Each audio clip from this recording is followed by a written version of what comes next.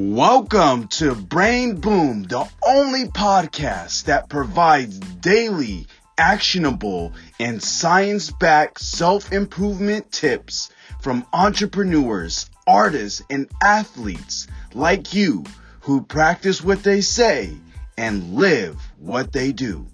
Let's start leveling up your life with your host, Matt West. So tell me a little bit more about who is Sarah? Who is Sarah? Well, I'm Sarah Vermont, and I'm the founder of a company called CareerGasm. And I guess in a nutshell, what I do is I help people figure out what they want so they can quit jobs they hate and do work that feels good instead.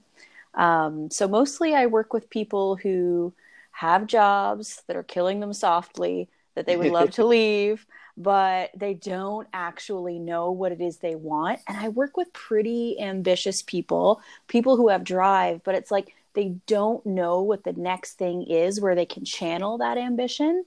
And that's actually really painful for people who are ambitious. Like if you don't know what that next job you want to jump to is, or the next field, or if you sense that maybe you want to start a business of your own, but you're not quite sure what it is, it's actually really painful feeling stuck in one place. So I help those people get unstuck and figure out what it is so that they can actually move forward and get out of that bad job. And that sounds really, really great. So tell me a little bit more about why you got into that space or how you got into that space, because that's really intriguing. Yeah, well, for me, it's kind of a juicy story. So I used to be a professor at a business school, and I used to teach and research organizational behavior, which is basically workplace psychology. I loved teaching, but I hated conducting research. I'm just not a scientist. I found it very isolating. So there I was studying workplace happiness, but not actually enjoying my own job.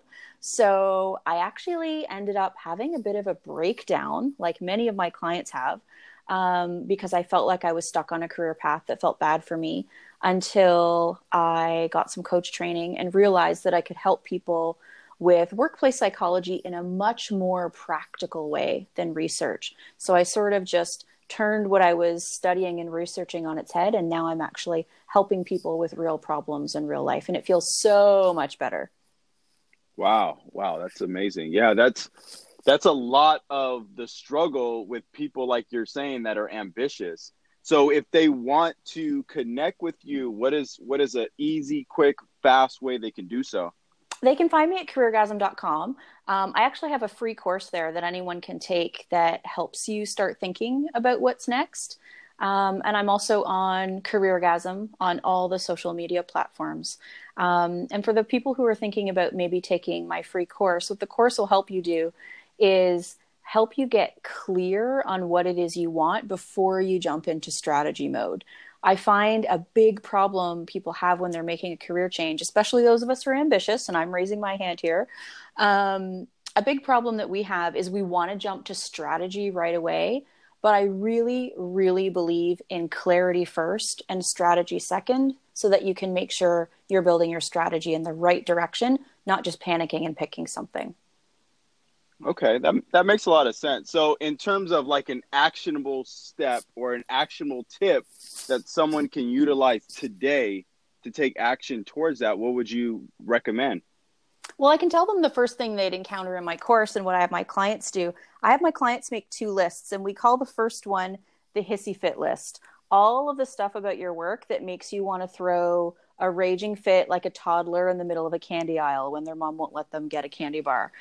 So the kind of work tasks you hate, the kind of people you hate being around, the kind of environments that drive you crazy, put it all on the hissy fit list. And then make another list that I call the squeals of delight list. And that's all of the work tasks you love, the kinds of people that light you up, the environments you thrive in, maybe even throw in a couple of things from your personal life. And what you do then is you look at those lists and you search for themes and see if any sort of themes are coming up. And it's just an initial activity that you can do to see if there are a couple of clues there. Wow. Okay. That makes a lot of sense, because then you can really focus on what matters most. So it makes the process of taking action a lot more simpler. Yeah, exactly. And there's probably not any one particular thing on either of your lists that is going to give you like the bright, shining answer. But when you pool them all together and you search for themes, you might find some interesting clues there. Fantastic. Sarah, I do appreciate your time. I am very intrigued about what you're doing.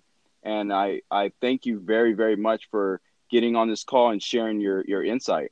Thanks so much, Matt. My pleasure.